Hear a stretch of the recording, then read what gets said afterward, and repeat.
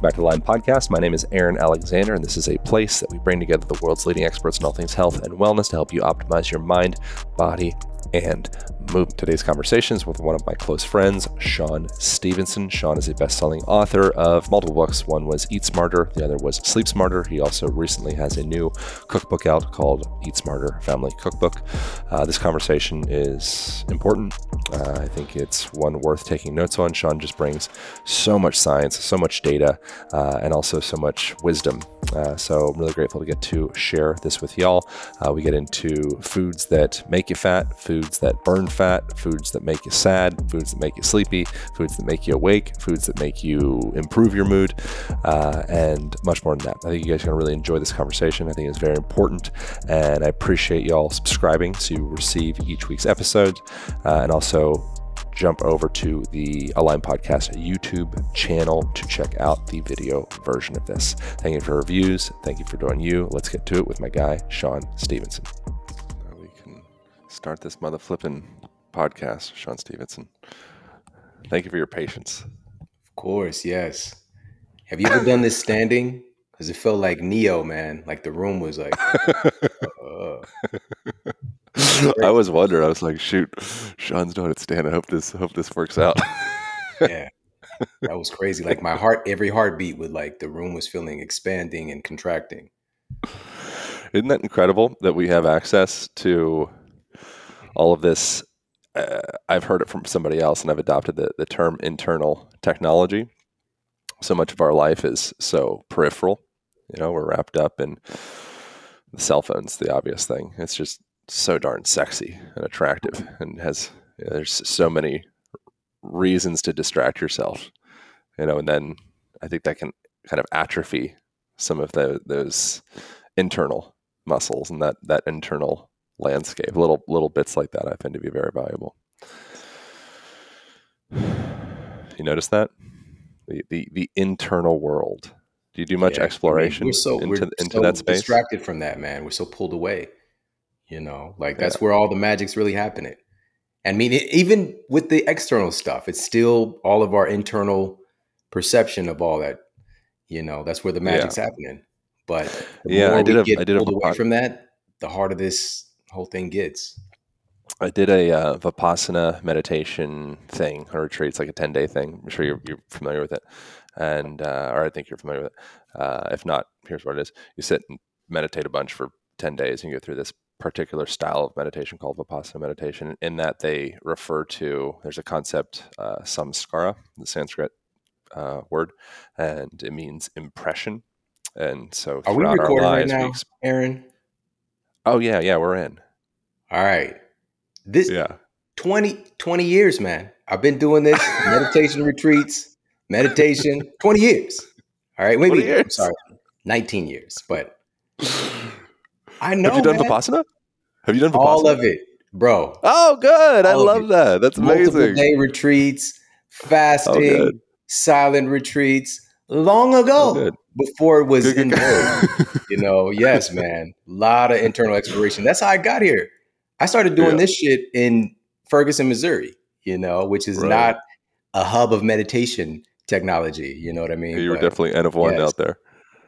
Yeah, man. So one of my favorite meditations that really helped to change me, even my voice, is the Anahata meditation that my mother-in-law taught me. And so it's a humming. And the crazy thing is now there's this kind of like wave, James Nestor and things like that, but just like humming and nitric oxide production and all this stuff. Like I didn't know that those things were, and also, the Om sound and the vibration and all this stuff, man. Like that's the thread of all the stuff that both of us do, you and I. It's that work in the inner technology, that inner terrain. So the humming, you also can strengthen the muscles in the throat and the glottis and such to increase healthy tone, which can also decrease incidence of snoring and obviously just improve the quality of the tone of your voice. That's something that's interesting. Well, I was going to say with the impression thing, and because so much of what you do such an amazing job of is support people with various different facets of healing, largely through the anchor of nutrition, but obviously it's so much more than that. And that samskara concept or impression, Mm-hmm. it's like throughout our lives, we experience various different traumatic impressions. Happy impressions don't really leave so much of an imprint. It's like a feel good thing. It moves through your body. It's a beautiful experience. It's lovely. It's the ones that make you go, ugh, and you contract and you hold and you want to cry, but you don't let it out and you don't feel safe. And then you keep marching through your life, and then you build the armor and all of that. And if the body can be still for enough time and get out of the tools in the periphery, suddenly that internal technology or intelligence starts to come online. And in the Western model of medicine and science and empirical data and lab coats and all that stuff, that whole world is not completely dismissed, and it's becoming more observable and studied. But it's not quite mainstream yet. And tapping into that internal intelligence of the body, it seems like the body has a very strong affinity to heal within itself, as long as you actually allow yourself the spaciousness to listen. What do you think about that? Number one thing, get out of the way. Just create the space. Your body knows what to do. Your mind knows how to process and sort this stuff out.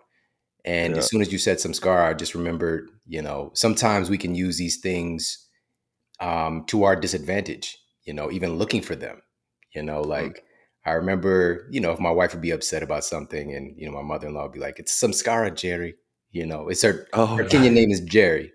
And, it's just like, it's kind of like chill out.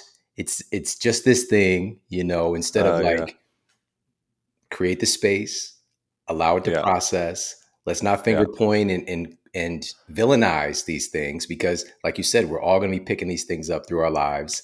It's part of the process. But the more that we can become graceful with ourselves, like I love that word grace a lot, but just providing space and grace and patience. But we are existing in a world right now, sound like a movie, in a world that is constantly distracting us, or we're allowing ourselves to be distracted from creating that space. Because like I said, number one rule, get out of the way. Your body knows what to do. Your mind, your brain knows what to do.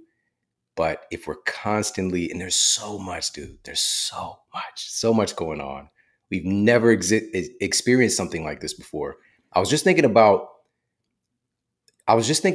being bored, and when I was a kid, like I had a lot of times when I was bored, and I remember like saying it out loud, saying it to my mom, saying it to a friend, like I'm bored. We don't get bored anymore. Like we don't have that space. And also that boredom is like, I know our ancestors were bored, from time to time, but it would be an evolutionary thrust of like, let me go do something constructive, right? When we get bored, we just whip our phone out, right? We get bored, we just like hop on to YouTube or whatever the case might be, throw another series on. You have a temporary balm to ameliorate that sensation that actually would drive us for action. Exactly. And so what do? A lot of us end up outsourcing our greatness, our potential to, somebody else in the screen, watching other people be great, instead of really accessing that greatness that's just welling up inside of us. We have to have that time, man. We have to have time to ourselves, because there's so much shit rattling around in our heads that if you don't create the space to allow this stuff to process, eventually something is going to bust. Something is going to go off, and it's going to force you to slow down and to listen. Yeah. And then that stems into something that I know that you're very enamored with, as am I, is the value of relationships, to actually have physiological, structural, cellular effects on and effects on our longevity and reducing all-cause mortality and cardiovascular disease, and just like pretty much anything that's good for the body. Having healthy relationships is positive for. I heard you mention a study from Brigham Young University. It was like a meta-analysis of 300,000 people, and the suggestion was that the healthy relationships was like a 50%. Those with healthy relationships, or the healthiest relationships, it was like a 50% decrease in cardiovascular disease, and significant, or maybe it was all-cause mortality, including all-cause heart disease. mortality is the thing. Yep. Yeah. 50%. What's going on there? What what do we do? What do we do? What do we do with that information? Okay, so and just to clarify what that means, so 150, I'm sorry, it was 148 studies in this meta-analysis, over Yeah. 300,000 study participants. People with healthy social bonds had a 50% reduction in premature death from everything. Okay. Mm. All cause mortality means 50% reduction in death from everything. That is crazy. There's no supplement like that. There's no treatment. There's no special class. It's our relationships. And by the way, they Yeah. pointed out, they found that this was more impactful on our health than exercise, than beating obesity, than all these other factors. It is the quality of our relationships.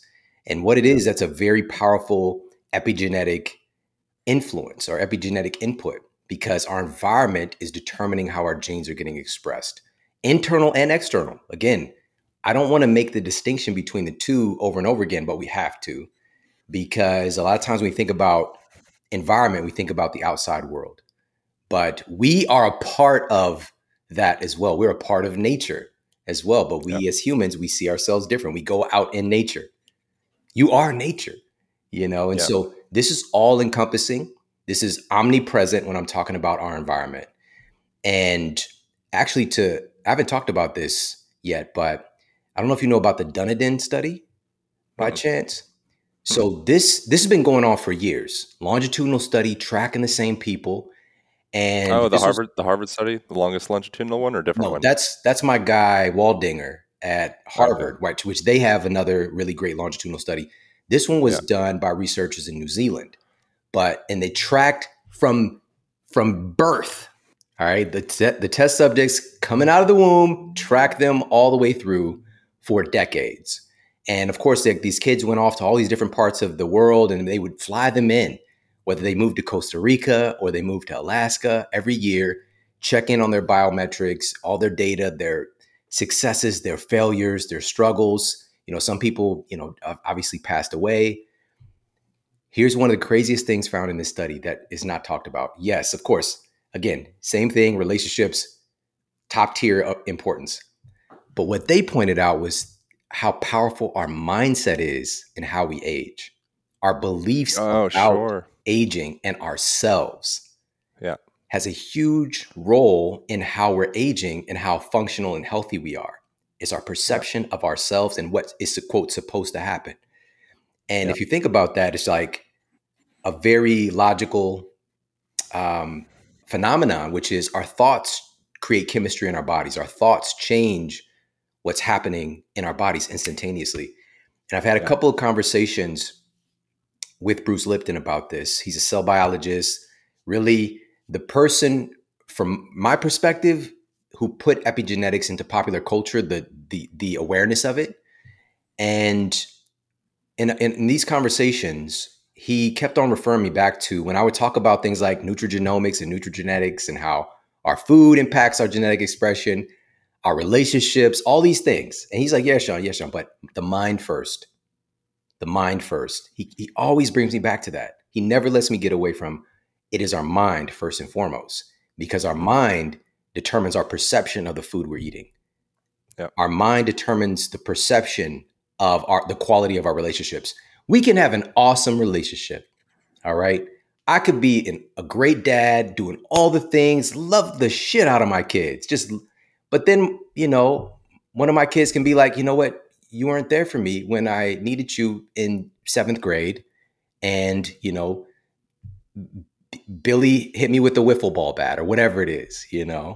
And I just thought about wiffle ball bat because of Beastie Boys song. I don't know if you did it like this, did it like that, did it wiffle. Yeah. So anyways, but they can have a story, a perception about me as a parent that might not necessarily be advantageous for them and make them suffer because, no matter how good I am, it is their perception of me that is going to determine their outcomes.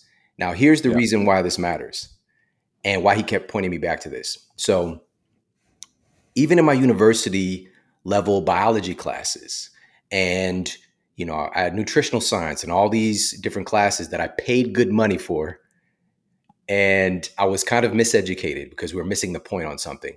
But we're taught this framework of DNA to RNA to protein, DNA to RNA to protein. So our proteins, like when we see each other right now, we're seeing mainly proteins that have been printed out, or copies that are getting printed out based on the genetic blueprint. And what Bruce shared with me is that one epigenetic input, all right, so which could be a food, it could be a thought, can change the proteins that are getting printed. It can create up to 3,000 variations of the proteins getting printed from one gene. This is why we are all so different, why we have so much variety in our outcomes, in our temperament, in our health. It's because of how many variations can happen with what which proteins are getting printed out. And so just to encapsulate all this, number one, mind first, because our mind is determining, even if we're eating, quote, bad food, what the data shows is that if you're in a high state, of happiness, and, you're more in this parasympathetic state, amongst friends and feeling good, even a, quote, bad food will not impact you negatively, or as negatively as when we tend to eat, quote, bad food, quote, stress eating. I threw a lot of quotes unnecessarily. Stress eating is a real phenomenon in our world today, but we tend to do that when we're stressed, and it tends to add on to the stress, versus the best time to eat something, extraordinary that might not be necessarily good for you is when you're in a high state, when you feel good, because your perception is impacting how that food is going to interact with your cells. So I hope all that makes sense. Do you know much around how our mental emotional state affects assimilation and absorbability of nutrients and proteins and things of the like? Because I know that that's a thing. I just don't have enough information in my mind to say anything really super intelligent about it. I pointed out a couple of these things in the Eat Smarter Family Cookbook, but they were subtle. Now, we do have more data affirming this. I'll give you the big overarching piece, which is... And I'm trending into food, by the way. I'm taking all of this and we're going. I promise there's a path into there's a path forward, and cooking and bringing family together and things of the like. So just to put a kind of overarching understanding of this, first and foremost, our nervous system, there's really two tracks. All right. It's kind of like your computer, on or off, switching over, binary, parasympathetic, sympathetic. And the sympathetic, it gets this nickname fight or flight. It isn't just about that, though. It is more catabolic. Absolutely. It's doing stuff. It's living. It's active. And if we're in too much of that and we never switch over to recovery, things can go bad. Yes, absolutely. But we need that sympathetic kind of activity. Parasympathetic has the nickname rest and digest for a reason. All right. What we see, and again, we do have published data on this, improved assimilation of nutrients, improved digestion, improved elimination as well. And part of this has to do with a couple of changes with certain hormones we've identified, like oxytocin. But this is the overarching look at it. Now let's look at some of the inputs specifically. And actually, I'm going to share a specific study with you from the book, because we have this phenomenon called stress eating, but you can also be eating stress, if that makes sense. All right. So let me explain what I mean by that. There's a big difference in food inputs as far as like where they're coming from, because synthetic, newly invented versions of certain nutrients we deem to be critical for our health, like vitamin E, for example, which vitamin E is critical for our cardiovascular system, our cognitive performance, our skin health. Like, it's involved in a lot of stuff. But when you get a quote multivitamin, last time I'm going to use quotes, a quote multivitamin, which I was taught in my nutritional science class, if you're going to be working with patients, always recommend people take a multivitamin. All right. Yeah. And feels it's so safe. short-sighted because Yeah. it's synthetic versions of those nutrients. And we weren't taught. And this is where I was saying earlier that I was wildly miseducated because there's multiple forms of vitamin E. There's multiple forms of vitamin C. There's multiple forms of vitamin D. There's multiple forms of B12. The list goes on and on. It's not just one thing. So if we have this synthetic isolated version of that nutrient, is that the one that you need? And is that the one that your cells can actually utilize? And so this particular study, this was published in the American Journal of Clinical Nutrition, and it found that natural food-based vitamin E is nearly twice as bioavailable as synthetic vitamin E. All right. So like Imagine your that. cell, what bioavailable means, your cells can actually use it to do cool shit. All Yeah, right. they can identify it. It's like a friend that they have a rapport and relationship with comes in compared to a stranger. Where you're like, okay, like we can navigate this relationship, but we have some kinks to work out. We got to figure this out. The synthetic version is like, a guy with the trench coat on. You don't know what the fuck is under there. Could be a Yeah. surprise. You don't know. All right. But here's the bottom line, with this kind of conversation about the state that we're in and all these kind of things.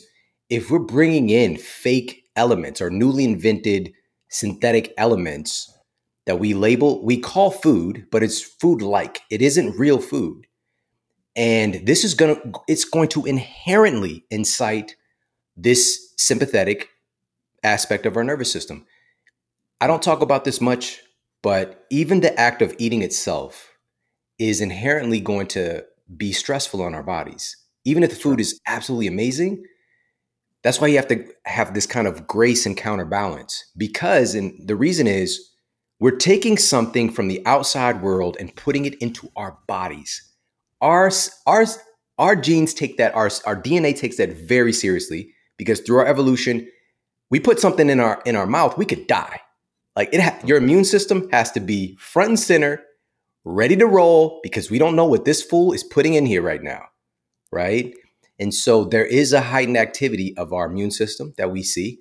But funny enough, and I mentioned this actually in my first book years ago in Sleep Smarter, I shared this really interesting study on once we venture into obesity, we see an even greater activity of our immune system after eating a meal, upwards of like 50% more immune activity, right? And it's because we already have this underlying state of inflammation that's inherently going to be higher because our cells, our fat cells, are carrying more stuff. They're carrying more energy, and carrying energy for that long, which we never evolved doing. It is essentially sending out a false distress signal to our immune system in a way, and it's just keeping our immune system more active. It's kind of like our cells are infected, and it's just like your biology is trying to figure out like why is there only feast and no famine now? Like it's just always this state. So maybe there's something wrong. So, but to put the cherry on top of this sentiment, which is if we are more mindful of this, that this process can be stimulating for our immune system, inherently kind of inflammatory and sympathetic, do our best to put ourselves in a parasympathetic balance so that we can Yeah. gracefully transition. And how do we do that? Well, the research indicates one of the best ways to do that is actually sitting down, slowing down, and eating with friends, eating with Yeah. family, It's eating with huge. people that you care about and like. Because I shared 4 or 5 peer-reviewed studies on the influence of our environment, specifically eating with people that we care about, and our health outcomes. And I've been out here like screaming this from the mountaintops because it should blow our minds. But at the same time, I'm still shocked that so many people are not educated about this. And I'd love to share those studies if we get a second. Yeah, yeah, for sure. It's interesting as you're talking about eating with people and how it being more, inducing or trending towards being in more parasympathetic tone or favoring parasympathetic tone. If you're with people, one, you're taking your eyes into more of a panoramic focus. So you're taking your eyes probably out of your phone or out of the TV. You're like myopically focused. You're probably taking in the room. You're kind of looking around. You're feeling, connected with someone, which has all the different components of that. But also in communication, you are extending your exhalation. It's communications is a form of humming or toning. So you're activating all those vocal cords. And you're extending that exhalation, which the exhalation is tied in with the parasympathetic. The inhalation is tied in with the sympathetic. Both are really valuable. But if you do a long hum, that's not that much different than talking for an extended period of time to someone that you care about. And so it's interesting when you start looking at kind of like the physiological effects of just being a human, and how that impacts you. And it's like, wow, if you put the body into a more parasympathetic, easeful state, suddenly you're able to digest better, which is just naturally, inherently what you do when you're just hanging out with friends or family. And we evolved doing that. And then you could stack that with doing it outside. And now suddenly you have sunlight on your skin. Now you're getting all these beta endorphins that are naturally induced as a product of the sun being on the skin. Now you're maybe taking in the panorama. Maybe you're looking up into the sky. Maybe you're breathing in the various different chemicals coming off of the plants, and you're having this whole orchestra starts transpiring within yourself just by doing something as simple as, first it was with people inside. Amazing. Love everything about that. Now we stacked another variable. Now we just take our bodies outside. And it's like you can just stack these variables and make like a little health-inducing variable sandwich. I think that's the move. Ooh, I love that. I love that. I want to take a moment and share a free resource with y'all to sort out your movement. That is starting the first free week of the Align Method online program, where you get a thorough movement assessment to establish what is your personal movement baseline. And then on top of that, we share fundamental mobility techniques that will make a massive difference in your own personal practice. If you do any type of stretching or yoga or foam rolling or resistance band training or training in general, you want to get the most out of your body. These are must-know mobility techniques. And then it finishes with a sit-rise challenge, so you can test yourself and see how effectively you get up and down off of the ground. That is the first week of the Align Method online program. It's a 6-week program. You can start the first week at alignpodcast.com/AMP. And with that, you will also join the free Align community, where there's over 3,000 other members in there. So I pop in there each day, totally free. The first week is totally free. And then if you don't love the idea of continuing on with the 6-week program, then you can cancel anytime. So check us out over at alignpodcast.com/AMP. I want to take a moment and share one of the only supplements that I brought with me on my last trip. I was away for a month, and I brought a month supply of AG1. It's something that I took every single morning. I've been taking it every morning for the last couple of years. It's something that I heard about originally through Andrew Huberman and gave it a try, and I really dig it. The reason I like it is an all-in-one stop to get your vitamins, minerals, and also probiotics in the morning. So if you are lugging around a bunch of supplements like I have historically, this is a great way to lighten your load. It also tastes delicious. One of the things that I do is I put it in a blender with some ice, I blend it up, and it just tastes incredible. Sometimes I'll add a little electrolytes in there as well, and I feel great. My mind feels sharp afterwards, and it is an amazing asset to bring with you traveling. So if you want to take ownership of your health, it starts with AG1. Try AG1 and also get a free 1-year supply of vitamin D and 5 free AG1 travel packs with your first purchase. All you gotta do is go to drinkag1.com/align. That's drinkag1.com/align. Hope you guys enjoy. Yeah, for me, one of the things that I tend to do is just look like, yes, we have these new innovations, and that's awesome.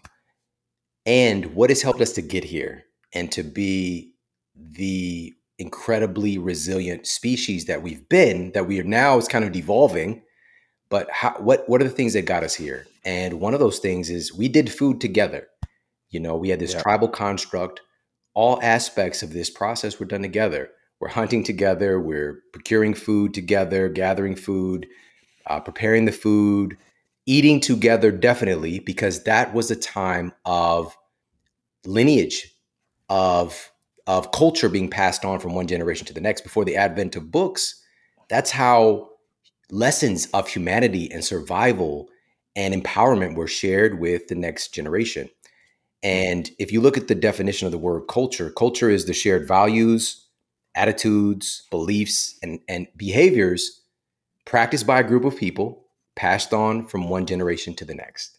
That's what it is. So culture was getting passed on around food and celebration. I just came back from my first time visiting Hawaii, and I saw this dramatization of this thing that we've been doing forever in the form of this luau. And, people are like, you pay money or whatever, and you're watching this, but this is how it was. We've got the food that was hunted and gathered and prepared and all the things, and we're eating together, and we're storytelling and dancing and celebration and music and all these things.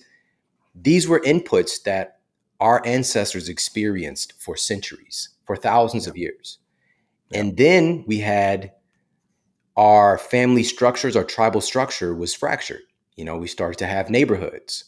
But even within that, we still had extended family within proximity. But it's further been divided, where a lot of times we're not near extended family. And now, just within the last couple of decades, right, really strongly the last 20 years, we're even fractured within our own household with our nuclear family, because everybody is on our devices. Right. And our devices have divided us completely. And so we're not even just divided from the people in our household. We're divided from ourselves. We're no longer examining or present with our internal terrain.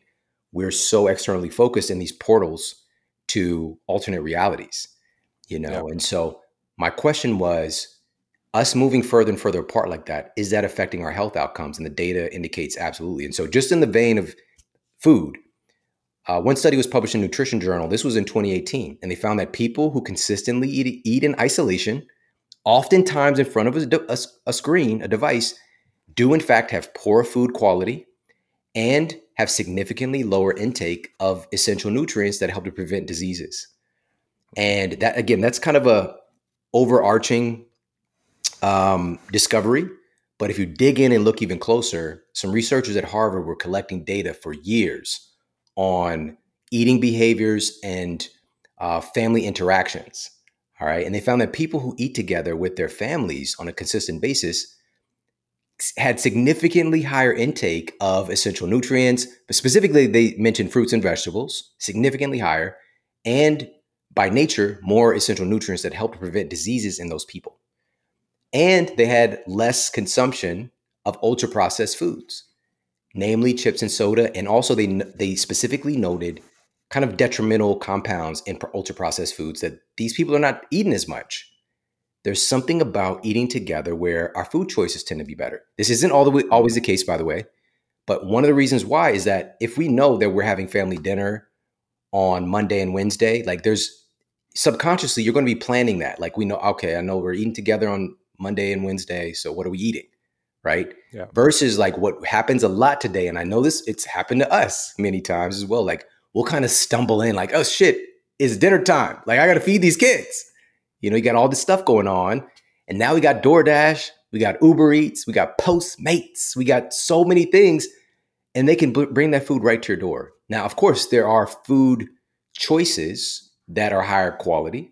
We could do that and still sit down and eat together, which we've done many times on our scheduled days to eat together. But here's why that matters practically. Like, what does the data say? Okay. And I'm going to share two studies. One of them is done on kids and the other is done on adults.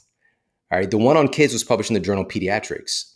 And they found that eating together with your kids 3 meals a week or more leads to significantly decreased development of obesity in those children, significantly decreased development of disordered eating in those children as well.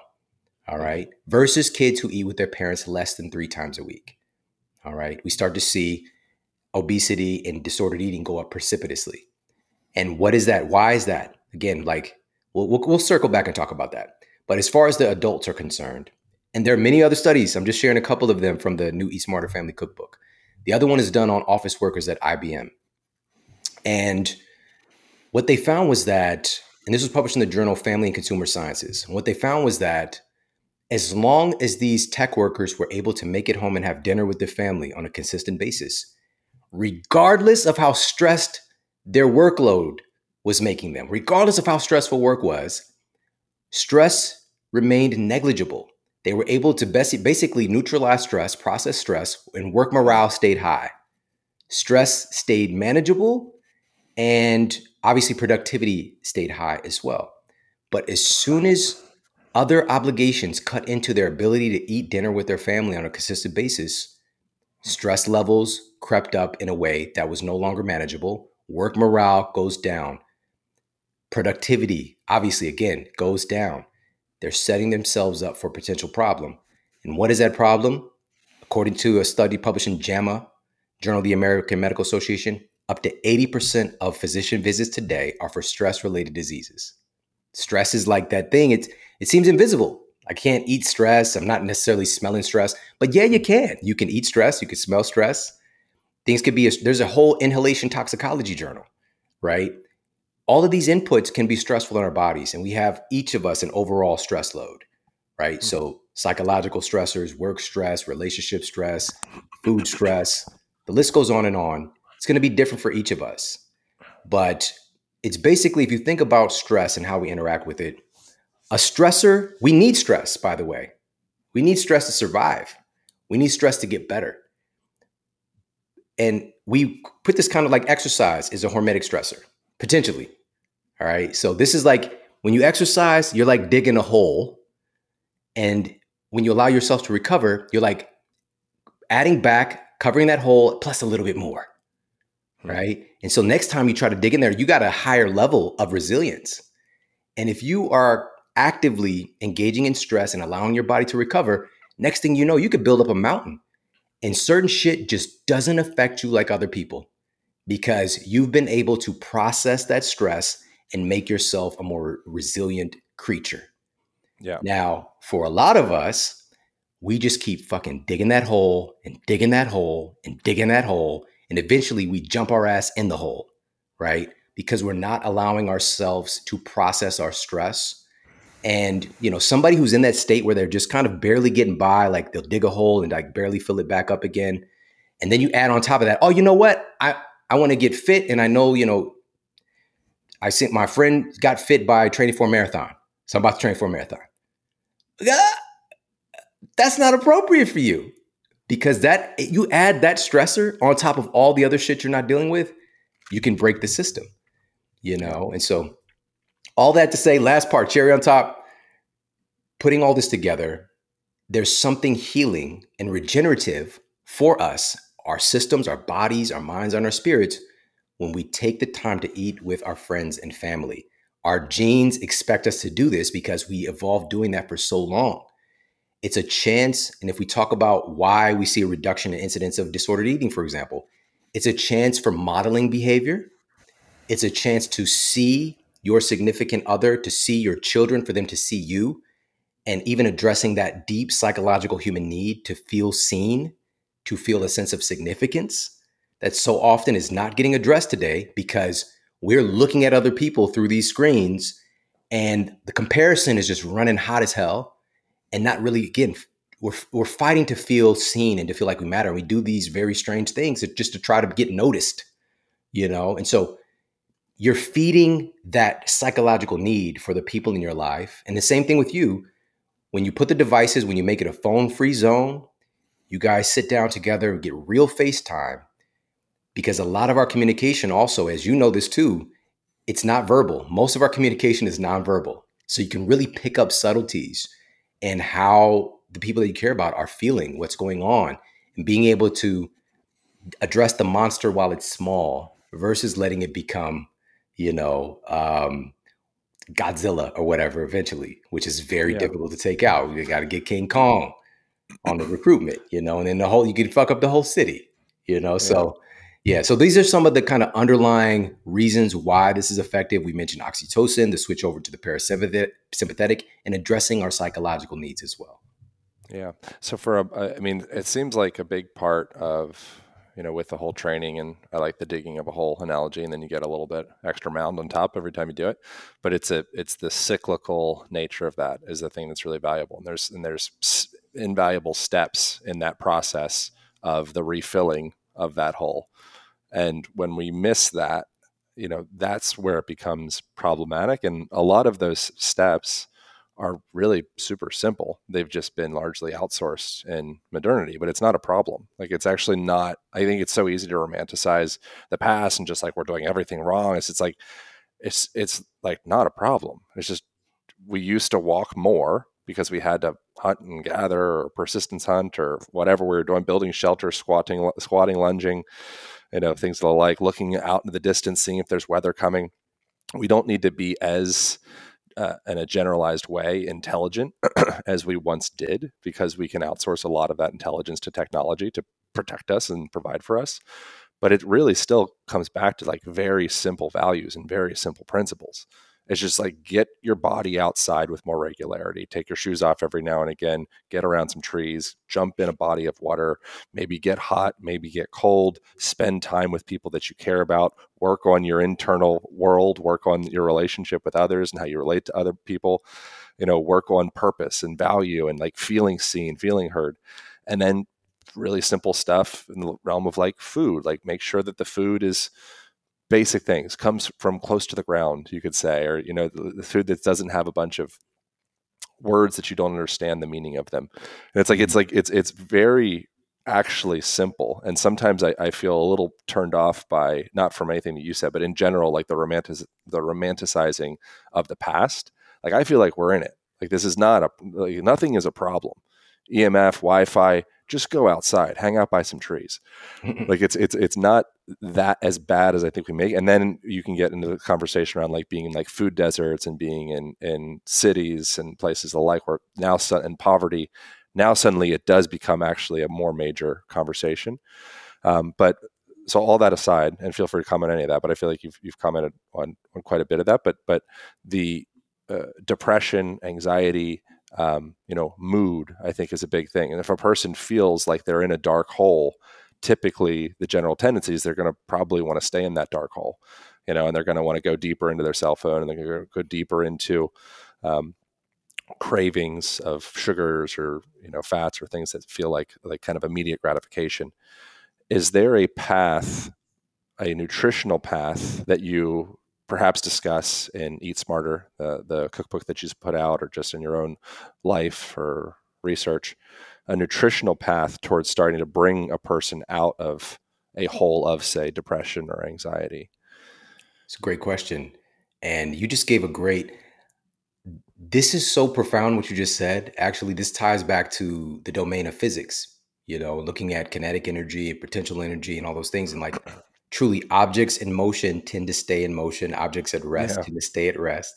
Yeah. We've all probably experienced, it's more difficult if you've been lounging around all day, for 16 hours or on a bunch of flights. It can sometimes take more of like kind of trying to dig deep just to go for a walk, and like, Yeah. unless it's like already cemented, this is what I'm doing, like you already have that. And when you're just in your own routine and you're able to do the things, your movement practices you usually do, it seems very easy, right? It's just, again, objects in motion tend to stay in motion. If we're talking about depression and being at rest, or going kind of like you just said, in this darkness, into this seclusion, whatever the case might be, we tend to stay there. Yeah. And this doesn't mean that it's wrong. This doesn't mean that, any of this stuff, like you said, romanticizing the past, we could still eat the pizza. We could still binge watch the show. We could still, It's no problem. whatever the thing is. Yeah. And if you want to feel good and be healthy as a human being whose genes expect certain things, you have to provide these other inputs. It's cool Yeah. we can have these newer inputs, but there's certain things that are required. We know Yeah. we know very little as a species, but we do know that certain things create conditions for better health and the prevention of disease onset, which a lot of times, and this is kind of tying full circle with the depression, a lot of these symptoms, and by the way, one of my friends, Dr. Christopher Palmer, another researcher at Harvard, psychiatrist, and he shared a study with me that was an analysis looking at long-term effects, benefits of conventional treatments for depression. And the data concluded that only about 10% of people who seek out conventional treatment conventional, psychotherapy, medication, only about 10% have a resolution of their depression. Wow. 10%. So 90% do not get a resolution. Jeez. We do see a reduction in some of the symptoms, but they're still classified at about 30% more. All right. But it's still a battle on and off. For most people, it doesn't work. It doesn't work. And that's just the facts. And instead, what we do is we keep throwing these medication tipped darts at people's brains to see, like, will this thing stick? I was just talking to a parent, they just put their kid, he's on his 4th medication for anxiety. He just turned 11. And, just like, well, this one didn't work, or this one worked for a while. These symptom clusters today, because of standard of care, and not only are our physicians trained to think a certain way, if they go outside of that, they can lose their license. And so they have to follow this treatment protocol if this person is presenting this symptom cluster, these type of symptoms. And then you get the label, right? This person is depressed. You have anxiety. Yeah. And then now that becomes your identity as well, which is a whole other scary, complicated part of this whole thing. Instead of understanding truly, going back to Bruce Lipton, and again, really father of epigenetics for popular culture in particular, getting this information. And he shared with me, and, again, anybody can go and look into this data. He's like, Shawn, less than 1% of our diseases today are for true genetic defects. Most people are born with a good set of genes. What is really determining their health outcomes are their environmental influences, internal and external. Keep that in mind. That's determining what's happening with their health. And so he shared with me, because whenever we would talk about diseases, again, he'd redirect my attention. There aren't genes that code for diseases. There isn't a fucking diabetes gene. There isn't an obesity gene.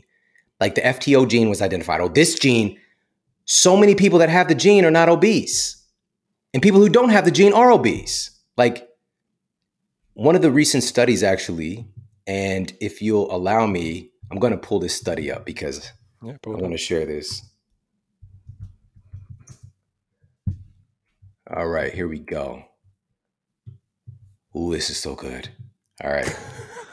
This study was published in PLOS One, Public Library of Science one of our top medical journals. The title of the study is, listen to this, drum roll, please. Genetic factors are not the major causes of chronic diseases. Sure. This has been known. This paper's been out for about 10 years. All this great research, huge analysis, but it doesn't fit into the popular narrative, which is like, this is not your fault. None of these things have anything to do with you. You got bad genes. It's your genes. And so you are a victim. There's nothing you could do about it. And it is what it is. And I'm telling you this because that happened to me.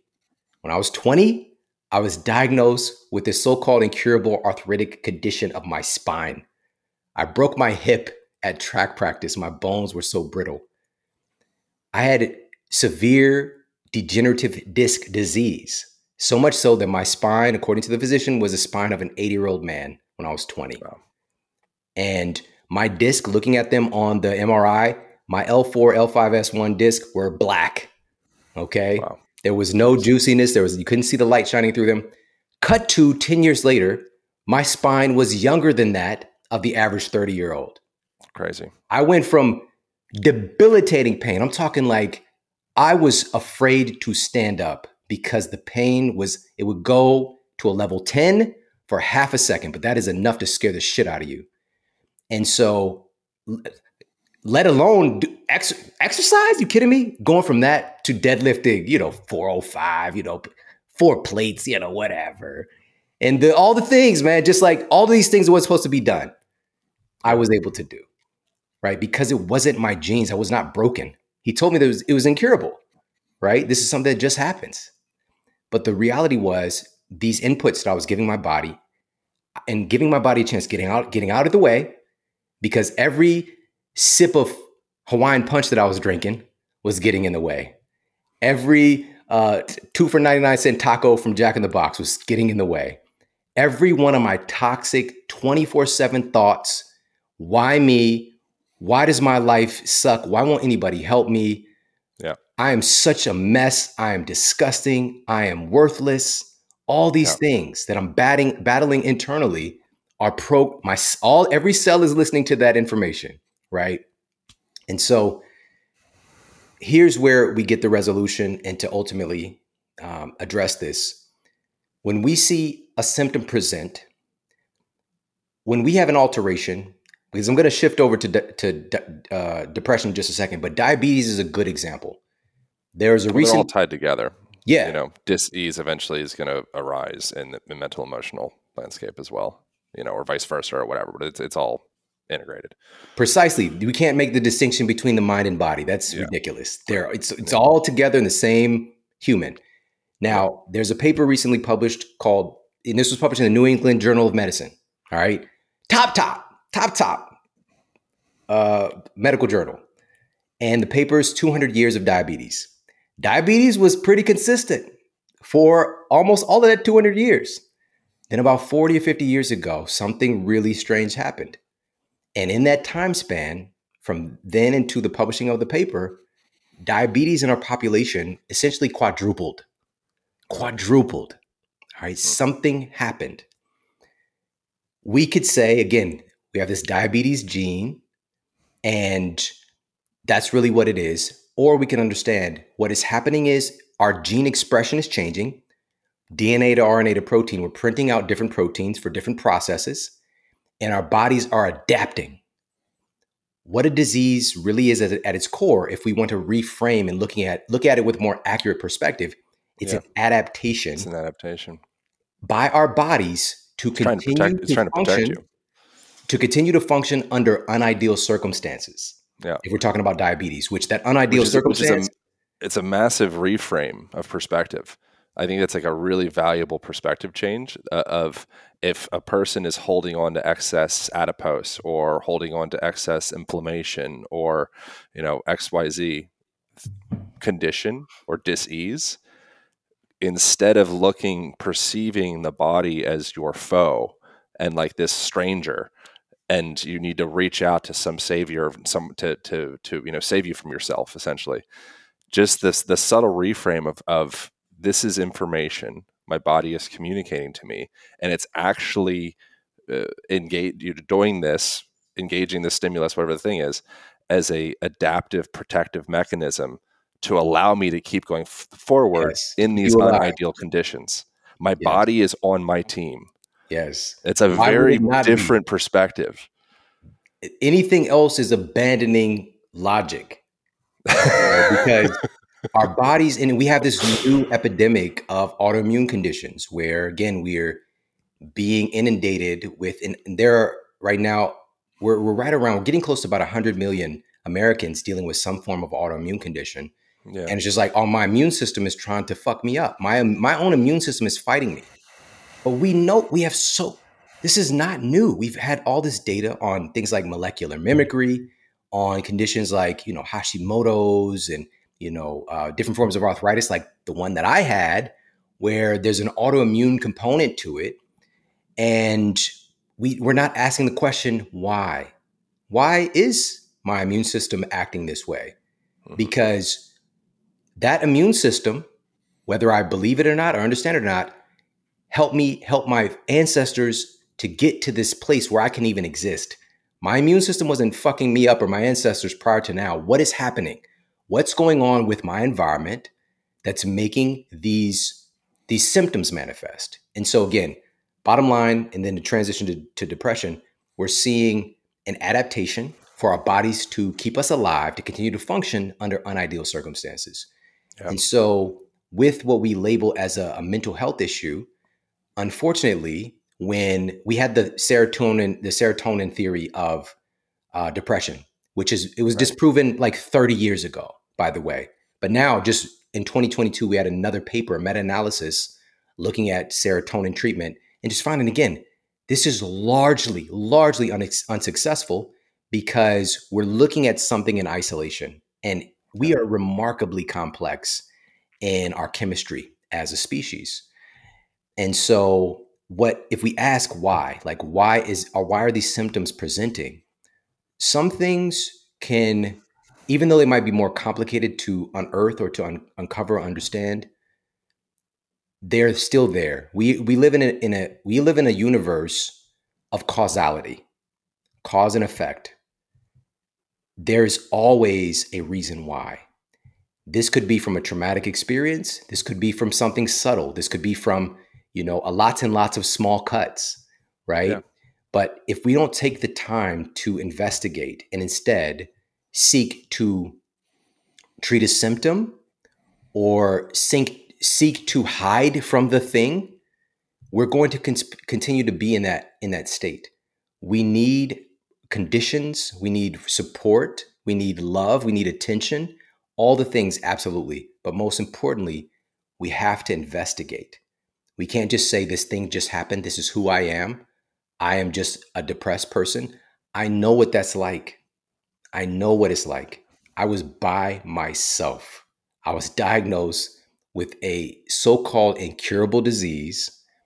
I was supposed to be the first person in my family to graduate from college and to be successful and all these things. I had nothing. I had nobody. I was sleeping on a mattress on the floor in Ferguson, Missouri. Didn't know how I was going to pay my rent, in chronic pain. And I just, man, like I didn't I didn't really even know if I was going to keep going, to be honest. Like I just didn't know. Like what's the point? So I know what that's like. But all of those things that I was experiencing, all those external symptoms, and I'm just going to be honest with you, for everybody who's experiencing that state, it was all leading me back to me and to my gift, to my greatness. Yep. So all of this, I we all have so much beauty within us. But a lot of times we don't have that beauty without contrast. We don't even know what it is. And so some of the most remarkable people go through the most challenging things. And if we just attach to the story and we attach to the bad thing, we never get a chance to investigate and to ask a higher quality question, which was for me, what changed everything was I asked a couple of things. One of them, instead of why me, I asked, what can I do? What can I do to feel better? That was the first domino. Eventually, that question became, how can I be the healthiest person in the world? Something completely ridiculous and audacious, but it started to change my perspective. And it landed me, again, shooting for the moon, landed me amongst the stars kind of thing, but also asking, what is this depression trying to teach me? Mm-hmm. What is this trying to teach me? Because I have the answer. No fucking body outside of myself can tell me. Nobody has the answer but me. So people can help me to maybe investigate and ask certain questions, but the answer is within me. The condition is within me. We've been so disempowered to keep seeking outside of ourselves for our wellness. And so asking, what is this depression trying to teach me? And again, an audacious question, what is the gift in this? Yeah. What is the gift in this? And having the audacity and the courage to step into that, to walk forward into that, because I promise you, life is so much more wonderful than we acknowledge a lot of times because we get caught in our thing. But also, we don't want to leave here with all these gifts that we've been, and they might be dormant within us, but we don't want to leave here with these gifts still inside of us. Yeah. It feels like, I mean, that analogy of a relationship seems really apparent, where if you're in a relationship with someone, maybe like a romantic relationship or mother, child, whatever, there'll be certain signals that will arise in if there is some miscommunication or there's parts that haven't been of that person where they don't feel quote unquote seen or heard, and they feel maybe left out, or they feel like there's some part that they're just not being listened to. And it might not, depending upon the quality of communication that you have between the two partners, if you have deep trust and you have effective communication skills, you probably won't have as many inflammatory blowups. You might have little skirmishes, some stuff happens, but then you tend to it. I think it's the same thing with the the relationship a person has with their body. And the body is attempting to communicate these different things. And if you are not listening, those small scale skirmishes will start to turn into battles, and those battles will start to turn into wars. And then eventually it's like there's blood and flames, and it's just like this whole thing. And you're like, and now at the root of that, there was just actually something that wanted to be heard, or some subtle shift that it started off as just this little creature just kind of lurking around like, hey, like, here I am. And then eventually it's a monster. But it comes down into listening. And I think that listening also could be, you seem like an esoteric kind of metaphysical listening in the sense of, mindfulness or meditation or taking some journey to Peru or whatever.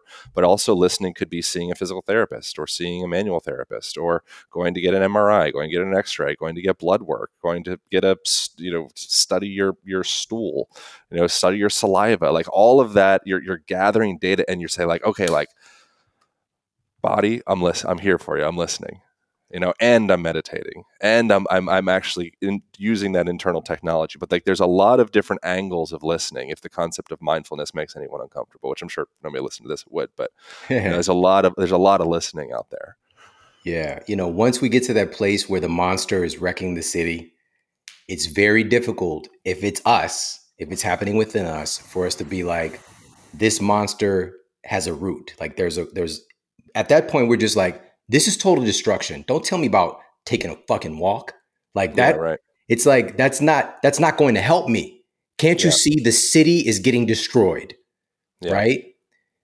And to give an example specifically, even talking about walking as a little bit of a joke, but matter of fact, there was a huge meta-analysis published in the BMJ. This was 1,039 studies looking at conventional treatments for depression, psychotherapy, drugs, and exercise. Yeah, exercise is a big one. All right. 1,039 studies published in the British Medical Journal, top 5 medical journal, top 5 dead or alive. All right. Here's what they found. These researchers found that exercise was 1.5 times more effective at bringing about a resolution to depressive symptoms than drugs or conventional psychotherapy. Not to negate, even as I said this multiple times, not to negate where their benefit can be with drugs, with psychotherapy. But the data, one of the biggest, most robust set of data ever compiled says exercise just works better. It just does. Yeah. Now, here's where all this matters. Are you doing it? When we're trying to, again, give me the drug, or I need to, usually if we are working with good, even as you mentioned, physical therapy, right?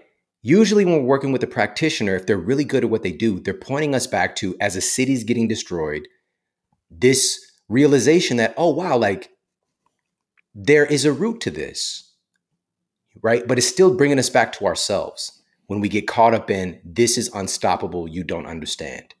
Yeah. And so what can tend to happen when we hear even a very affirmative study like that is, well, I exercise every day, but I'm still depressed. There's a couple of things here. Number one, where would you be without the exercise? Probably worse. Number two, this does not say that exercise solves everything completely. That's silly pants. Because what we're looking at is stacking conditions in your favor, making sure that we are addressing the inputs of the mind and body that code for, that express health or the state that we feel better in. And we've also got to understand, like, for example, somebody could have that comeback, that whataboutism. Well, I'm still, depressed. What is your relationship? What is your relationship with yourself look like? What is your relationship with other people? What does your sleep look like? What does your relationship with stress look like? What is your relationship with stress, your perception? What does your nutrition look like? Right? What is your sense of purpose? Do you feel like you are doing what you were born to do, what you feel good about? Like, are there things that are out of alignment? Because this society today, sometimes we can get caught up in, this is what I'm supposed to be doing, but your spirit could be yelling at you that no, you're a dancer. Like, that is what makes you feel alive. But society has told you that you need to work in, this particular office and you need to do this job, whatever, because it's safe, right? So we've got to address the other parts of you, which you're a complex, beautiful, incredible human being. Start checking those boxes, make sure we're addressing those things. And what tends to happen 99% of the time is the depressive symptoms start to alleviate. And if there is a monster beneath all of this, it starts to present. And we start to see it with more clarity, with more patience, with a renewed sense of being able to actually process this thing, reframe it, and let it go. Yeah. Yeah, I love that. We got to wrap up soon. Is it okay if there's a couple quick questions that I'd love to ask, if it's all right? We got like 5 minutes. Let's do it. All right. First thing that I'm curious about, something that I heard you recently talking about, was inflammation of the hypothalamus, and that being associated to belly fat and inflammation, I'm sure, throughout the whole body with the brain, which would tie into everything that we're talking about. What are some remedies for reducing said inflammation? And I wonder, I think also within that, I think I heard you mentioning something around olive oil. I'm very interested in like the health benefits of olive oil, because I'm Greek and like general, Western European mutt. And I happily will drink a gallon of olive oil in a week. I don't probably actually do that, but if I did, it would be a good week.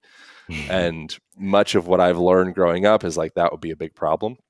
That's probably a gallon of olive oil in a week. I'm not condoning that or whatever, but that might not be the ideal. But what are the benefits of olive oil, and is that tied into inflammation of said hypothalamus as a potential remedy for that? Great question. So with the implications with neuroinflammation, so brain inflammation, again, this is tied in deeply to symptoms of depression. But is your practitioner telling you that? We have a pretty substantial set of data right now indicating how inflammation is playing a huge role in mental health challenges. But is anybody putting a strategy together to reduce inflammation in your brain? Again, probably not. Part of the issue is the brain is very protective. It's hard to get a peek. Even when we're getting diagnosed with a depressive condition or another mental health category of condition, it's not based on any analysis except a conversation or some behaviors. They're not doing blood work. They're not looking at your testosterone. They're not looking at what your thyroid's doing. They're not looking at your neurotransmitters. They might say you have a serotonin imbalance, right? Or, but are they checking? That's very hard to do, by the way, to check serotonin. And so it's just like this crazy system based on guessing. Yeah. Not even educated guessing, by the way. So I'm saying all that to say that's the mental health side, but on the metabolic, like physical health side. So researchers at the Albert Einstein College of Medicine have uncovered that hypothalamic inflammation specifically is now directly causative, not just connected, but causative of more body fat accumulation and insulin resistance downstream. Why is that? The hypothalamus, this master gland in our brain, is the integration of our nervous system and our endocrine system, our hormones. And it's kind of like, this is, if you're looking for who's controlling my metabolism, like where's the computer station? Where's the guy in the van determining like how many calories I'm burning a day versus, the next person? That location is in the hypothalamus. So that is why we see these metabolic disruptions. And deeply, again, tied in with the thyroid as well, all the things that's all existing on the HPA axis. And so, but here's the rub. They found that excessive amounts of belly fat and body fat lead, and insulin resistance leads to more inflammation in the brain in the hypothalamus. So that it becomes this vicious circle. Inflammation is creating downstream belly fat's creating more upstream inflammation in my brain. I'm trapped. This is part of the struggle that a lot of people are experiencing trying to lose weight with conventional means. We're not addressing the fire that's happening in our brain, specifically the hypothalamus. What's causing the fire? We have to remove that. All right. Ultra processed foods are a huge part of this equation. In particular, the excessive amounts of sugar, because our brain, the blood-brain barrier, has a tremendous amount of sugar gates for like speed access, and allowing a lot of sugar in it has been found to, again, create insulin resistance in the brain, which is type 3 diabetes, is one of the names that it's getting for Alzheimer's, by the way. But your brain, this is from researchers at Harvard, will gladly confiscate 50% of the sugar you just consumed from any given beverage or food, because we evolved in a certain way. When we would access some sugar, some carbohydrates in nature, your brain requires a lot of energy. It's 2% of your body's mass, but it can use upwards of 20%, 25% of the calories you consume. It is crazy. It's crazy, specifically glucose. So now we're getting this insane amount, just one 20-ounce bottle of Coca-Cola. Like, when I was a kid, I did this all the time. We're talking 16 teaspoons of sugar, 16, like 1, 2, 3, 4, 5. And the orange juice is, you can't even say that it's better. It's 14 teaspoons in the same 20-ounce bottle, right? So it's just like all of this sugar we never would have came across is creating inflammation in the brain and tearing down, in particular, the hypothalamus. So remove the cause. Ultra-processed foods, big issue with that. What are some things we can add in to accelerate it? You already mentioned it. Crazy enough, olive oil. I don't have any dog in the fight. I don't care if it's olive oil. I don't care if it's, I don't know. I don't care if it's freaking bacon bits. Bacon bits, yeah. I don't care if it's honey nut Cheerio oil. I don't care. The data shows that our ancestors figured something out a long time ago. Extending an olive branch, creating peace, right? It's happening within our bodies. Olives and olive oil does something special. So this is from researchers at Auburn. They found that olive oil, oleocanthal rich, this antioxidant rich, extra virgin olive oil, it's cold processed, as it's been traditionally, can actually help to repair the blood-brain barrier and stop that kind of excessive breakdown of this protective mechanism that's keeping out things that are creating more inflammation in the brain. So I mentioned ultra-processed food, but it's not just the sugar, by the way. It's all of these synthetic, newly invented chemicals that is tearing our brain apart. Yeah. All right. And so olive oil is one. Also, and I identified a couple more of these, but another really interesting one, which is a popular food today, is broccoli, right? So broccoli has these really unique compounds that have been found to help to reduce inflammation in the brain, funny enough. And it's called a head of broccoli, interestingly, but there's some compounds in there that are pretty remarkable. Another one is spirulina. And spirulina has been a protein source for, countless human civilizations for thousands of years. Chad, the country of Chad in Africa, Aztecs, Mayans, the list goes on and on. Very dense protein food. But here's the thing. If we're talking about 70% protein by weight, just about, but it doesn't weigh a lot. So that it can't be your predominant protein source. But more so, there are these very unique compounds that have been found, that have been identified in spirulina, like phycocyanin, for example, that has been found to stimulate stem cell genesis in the human body. Like I mentioned, I think I said honey nut Cheerio oil or something. Honey nut Cheerios can't do that shit. It can't stimulate stem cell production. Spirulina can.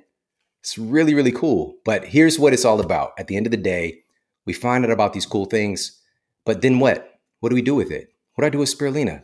It's kind of weird. It's kind of gross. Should I just eat it?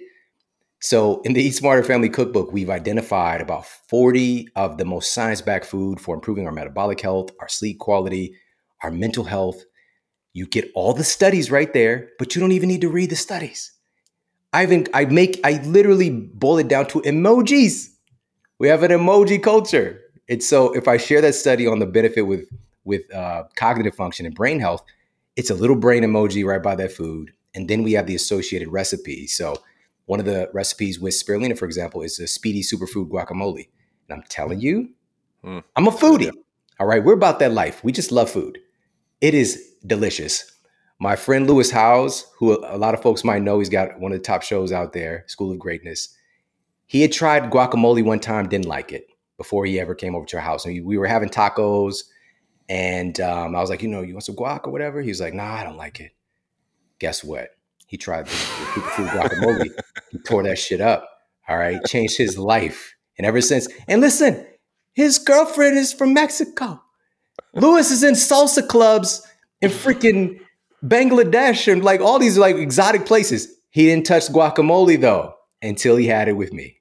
All right. So, and with that said, by the way, another one of these really remarkable foods that's, again, it's out here on the streets heavy now is sweet potatoes. It has some really special anthocyanins that have been found to directly act upon the memory center of our brains.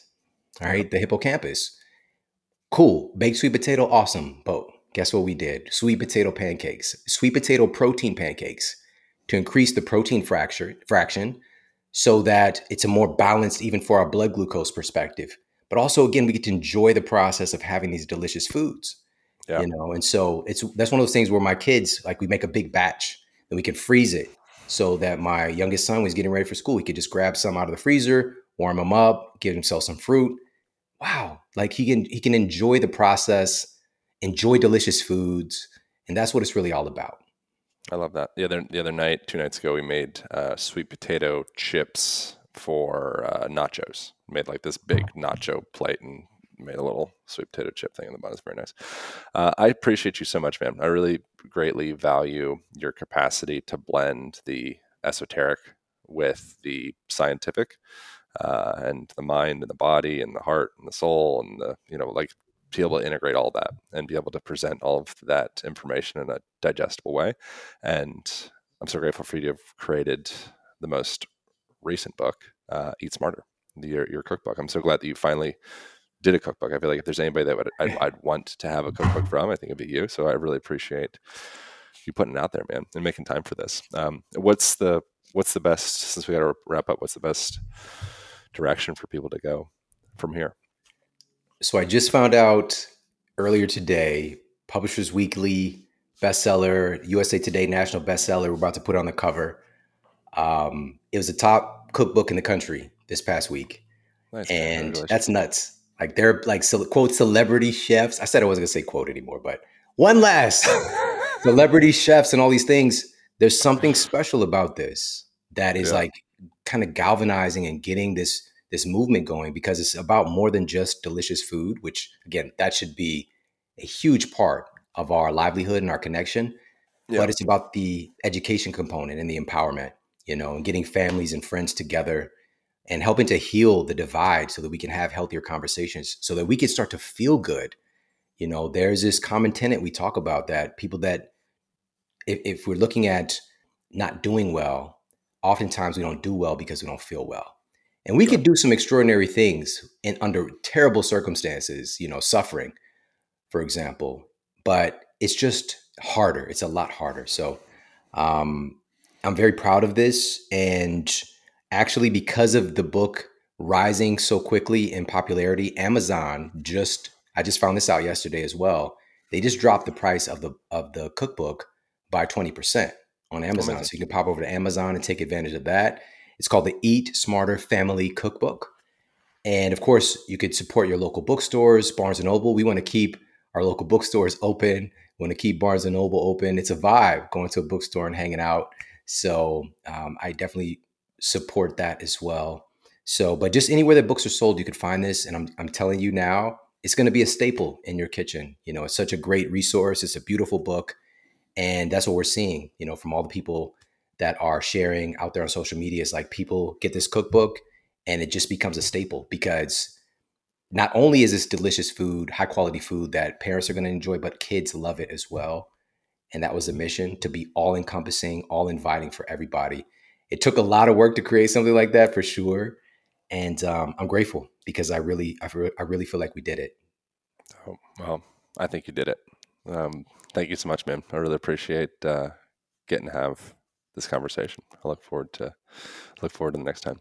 That is it. That is all. Thank you all for tuning in. I'll see you next week. Hope you guys enjoyed that conversation. If you did, feel free to tag a part of it. You can tag me at Aaron Alexander on Instagram. Recently changed the handle from Malign Podcast to Aaron Alexander. That was a long process of procuring that mofo, but we were able to get it, which is cool, convenient. So you can tag me at Aaron Alexander. You can also tag Shawn at Shawn Model, I believe is his Instagram handle. And feel free to jump over to the Malign Podcast YouTube channel. Subscribe over there so you get each week's videos. That is it. That is all. Thank you all. I'll see you next week.